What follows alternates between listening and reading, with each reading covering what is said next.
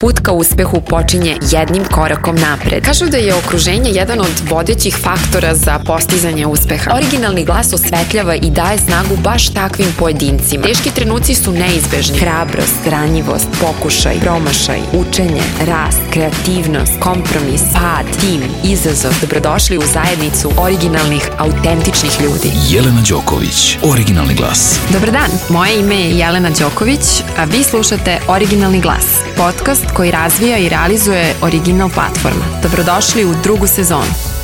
Sa nama u studiju je još jedan interesantan sagovornik. Naime, Aleksandar Varničić, koosnivač Urbigo, je pravo iz porodilišta došao kod nas da sa nama podijeli još jednu interesantnu priču o njegovoj prvoj bebi, pošto je druga sada došla na svet. U pitanju je Urbigo startup, a za više informacija poslušajte naš podcast. Originalni glas. Dobar dan, Aleksandre, dobrodošao u Originalni glas. Ovo je platforma koju koristimo da dobre ideje i sjajne ljude poput vas promovišemo i damo im platformu da se čuju i nadam se i vide. Hvala i prvo želim da kažem i slušalcima da je danas postao tata i da je ovo jedna posebna prilika da tu energiju i prenese i na vas. Čestitam. Hvala, Jelena. U pitanju je devojčica i evo mi ćemo sada da počnemo da pričamo ovu priču, modernu priču.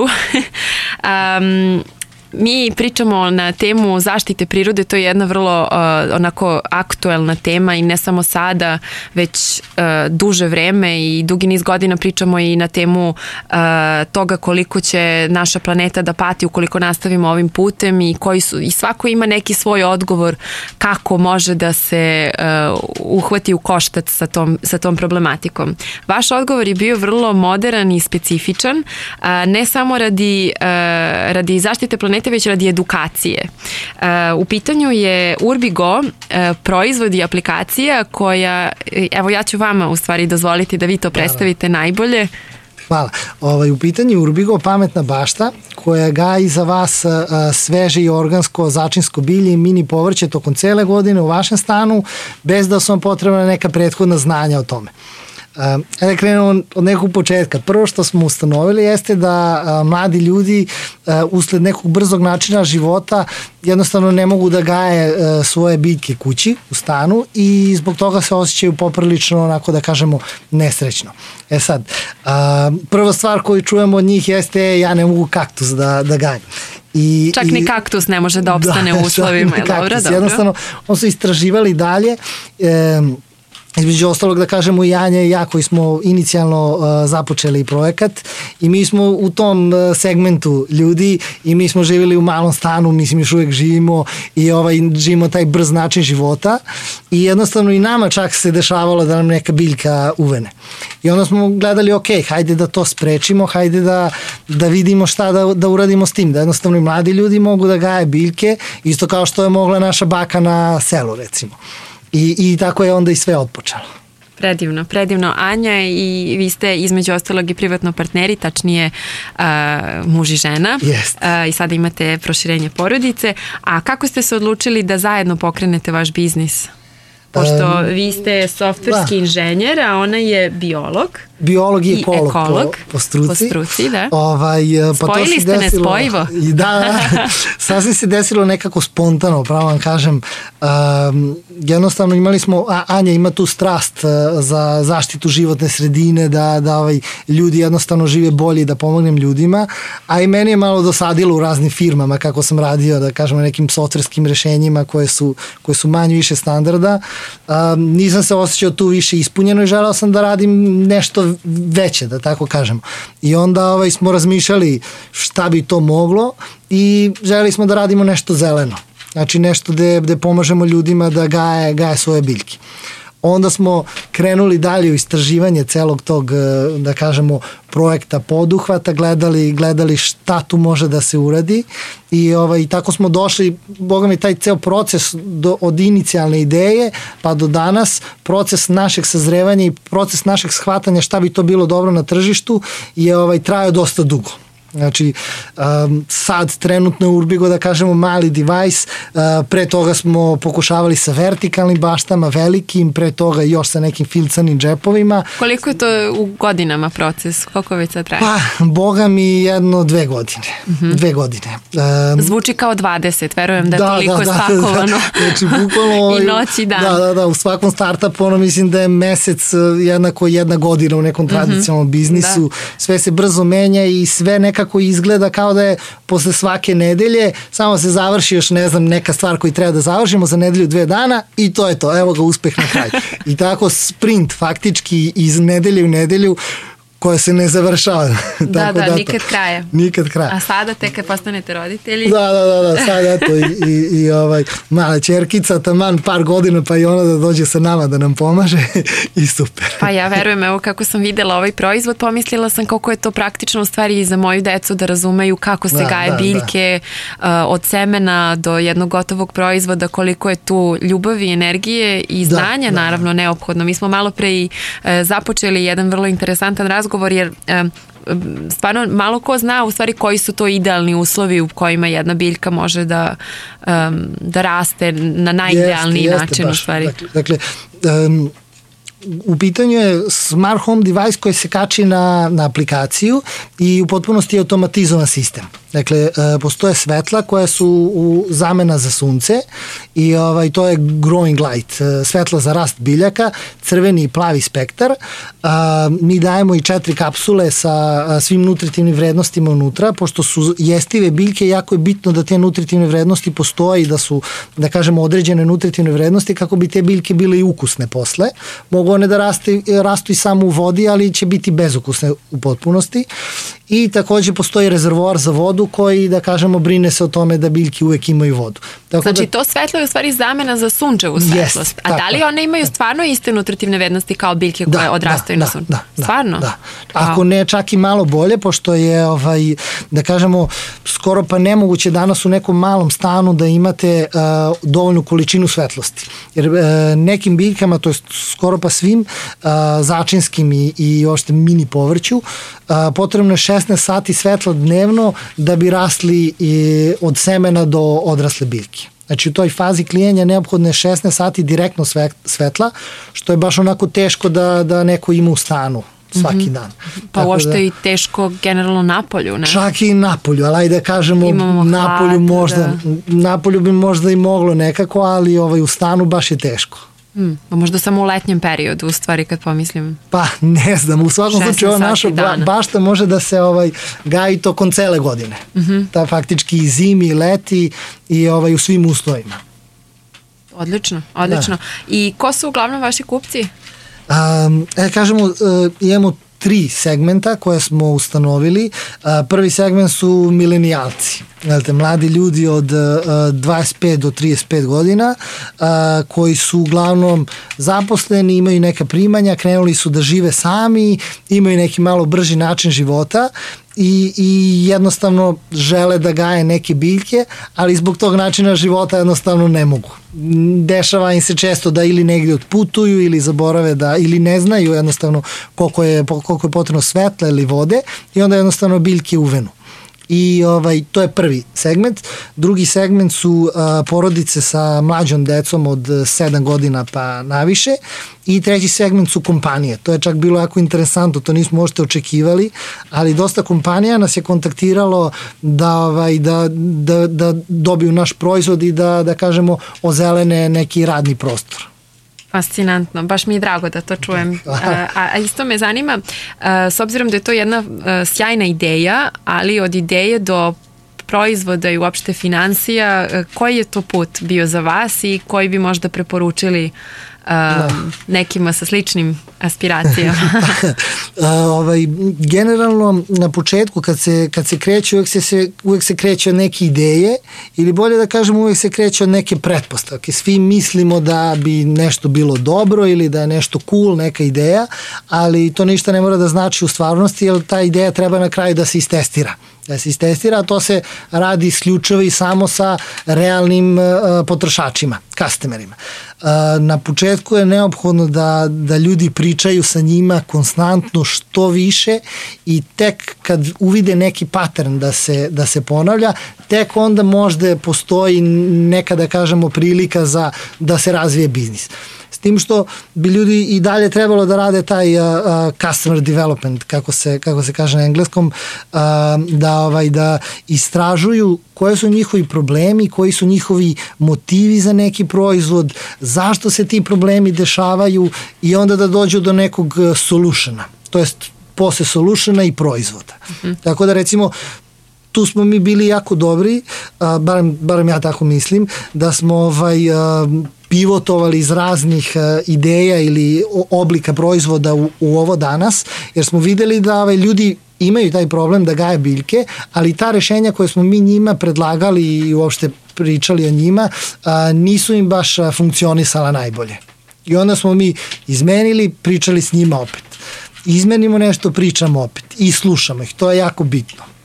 Da se korisnici imali ste slučaju. minimal viable product, odnosno najmanju investiciju ste i onda ste od toga krenuli. I onda smo od toga krenuli i kad smo tek došli do nekog inicijalnog proizvoda, onda smo krenuli da tražimo dalje investicije i primljeni smo u češki akcelerator Startup Yards. Tu smo dobili neku pre-seed inicijalnu investiciju od 30.000 evra za razvitak dalje proizvoda i iskreno kažem, to je, mislim, nisu samo pare u pitanju, nego je ceo program. Mi smo tamo bili 3 meseca na akceleraciji i danas smo sa njima vrlo u dobrom kontaktu. Posle toga smo krenuli da razvijamo proizvod, pošto je hardverski proizvod u pitanju, jako je teško doći do nekog proizvoda koji može da se skalira. Dakle, koji može da se proizvede na 1000 komada dnevno, primjera radi. A potražnja je velika, vi ste sada podelili sa mnom da imate baš Jeste, imamo oko 200-300, između 200 i 300 rezervacija za proizvod. Možda bi mogo sada pozovem ljude ako ima nekog zainteresovanog da poseti naš web sajt i ako mu se čini interesantno da rezerviše. Dakle, imamo oko 200-300 rezervacija a možemo da proizvedemo 10 nedeljno, što je baš onako da kažemo Znači lista čekanja je duga i vreme čekanja je otprilike par meseci? Pa, boga mi, oko 2 meseca. Ali osim te investicije Startup Yardsa, dobili smo i podršku od inovacionog fonda i tu smo dobili 80.000, to jest uz naše sufinansiranje, 80 i 15 naših sufinansiranja, dobili smo podršku da faktički započnemo proizvodnju proizvoda. To jest da izradimo alate i mašine neophodne da bi se ovaj proizvod mogao skalirati za dalje. I sad smo u toj nekoj završnoj fazi gde završavamo kalupe i alate i onda se nadam da ćemo moći da ispunimo tu neku kvotu koju korisnici traže. A jeste razmišljali o Kickstarter kampanji ili tako nekom crowdfunding? Baš dosta, iskreno kažem, i to je, ajde da kažemo, ja nisam neki veliki, iako volim Kickstarter i sve crowdfunding kampanje, volim da ih podržavam, ne osjećam se baš najbolje kada nešto platim, a to ne dobijem na kraju, jer postoje jako puno fail kampanja. Razmišljali smo dosta, ono što je problem kod crowdfunding iz naše perspektive jeste što se startupi obavezuju na određeni proizvod i na određeni, da kažemo, verziju proizvoda, znači zaključavaju se, a s druge strane startupi nemaju dovoljno iskustva u proizvodnji. Jako često se dešava na Kickstarteru da neko osvoji kampanju, dobije sredstva, ali jednostavno nikad ne uspe da dostavi proizvod. Meni se nije desilo, moram da priznam da naši domaći konkretno i folk mi je baš onako bio... Da, oni su isto. Da, i Startit takođe i oni su imali Kickstarter kampanju koju smo isto podržali. Mislim, to su 2 moja iskustva stvarno pozitivna. Verujem da biste i vi bili pozitivno iskustvo, zato ste i ovde. Što da ne, mi smo razmišljali o Kickstarteru kao neke, da kažemo, platforma za marketing boost, gde bi možda kad rešimo neke probleme kao što su recimo gde će da se proizvodi, koja će cena produkcije da bude i tako dalje, kad rešimo ta neka pitanja, da izađemo na Kickstarter sa nekom verzijom 2.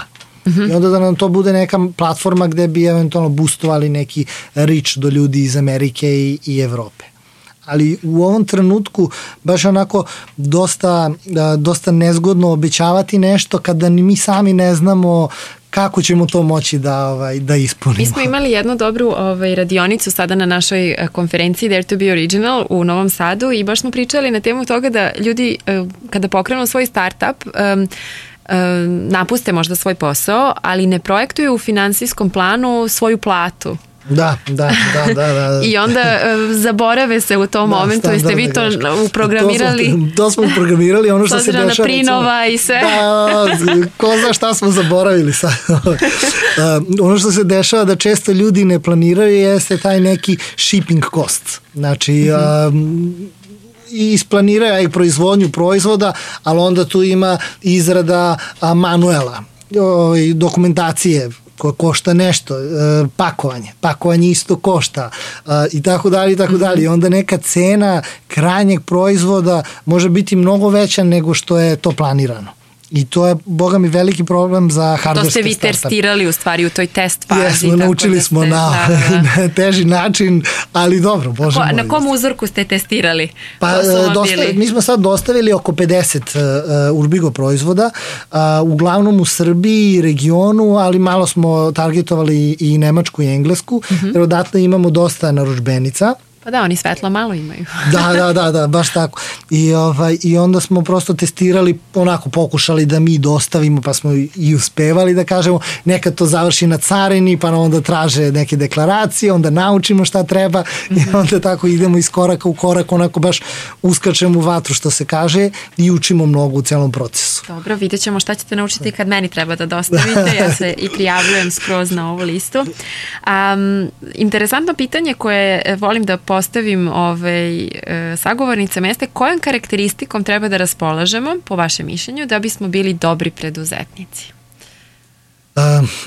Dobro pitanje. Definitivno je najbitnije prvo da se ima neka vizija. Da se ima vizija i da ljudi to što započinju, da stvarno to i vole, da imaju neku pasiju oko toga, da nije samo, da kažemo, zbog para ili zbog bilo kojih drugih razloga da započinju koji god poduhvat da rade, a u ovom slučaju startup. Jako je bitno da su ljudi, da kažemo, u toj struci, da se razumeju i da imaju viziju oko tog proizvoda. Recimo, naša vizija je Boost Urban Green, to je želimo da ozelenimo urbane stanove, male stanove u velikim gradovima. I to je naša vizija, videli smo tu neki problem i onako kako mi zamišljamo idealan svet jeste da svaki stan na planeti ima 1 kvadrat zelenila. Wow. I tako da definitivno prvo ta neka vizija koja vodi ljudi u startupu, vodi ih kroz neka teška vremena i tako da kažemo, ne ide uvek sve lako, nekad i nema se i financija, nekad se i radi i vikendima i stalno se radi. Radno vreme ne postoji. Bukvalno ne postoji. I onda jednostavno kad se nema ta neka vizija i da kažemo ljubav prema radu i strast, onda jednostavno ljudi mogu da se ugasi ta neka želja za radom, tako da to je neka najosnovnija stvar, da ljudi pronađu ono što vole i da rade na tome. I to je neka prva stvar.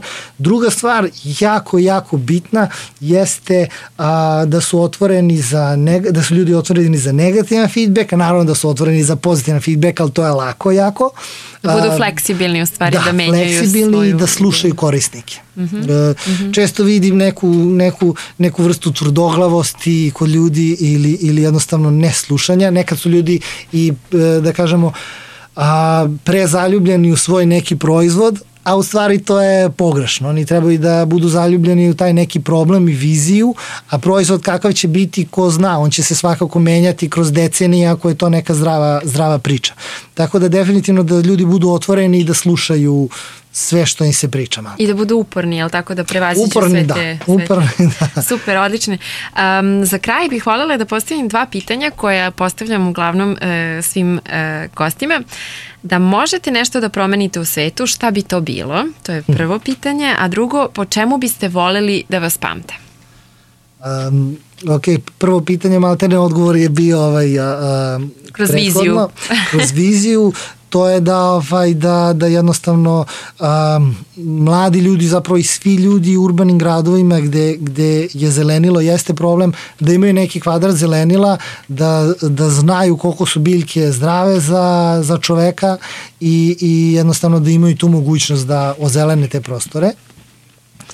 A za slušatelje ja moram da samo kažem koliko je ovo fantastično da želi da promeni svet na način i time se bavi, to je njegova preduzetnička takođe misija. Dakle, i svoj novac i energiju i snagu je uložio u promenu sveta na bolje, kako on veruje i vidi. Predivno. Da, baš tako. I po tome će vas pamtiti, ne? Nadam se, da kažemo po nekom pozitivnom uspehu, nadam se da će sve da bude kako treba i da ćemo da uspemo u toj nekoj našoj viziji i misiji i po tome.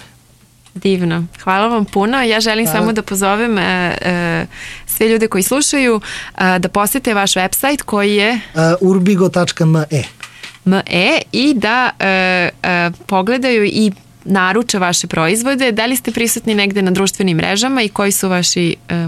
Pa jesmo, na Facebooku je isto urbigo_me, a na Instagramu je Grow with Urbigo. Grow with Urbigo.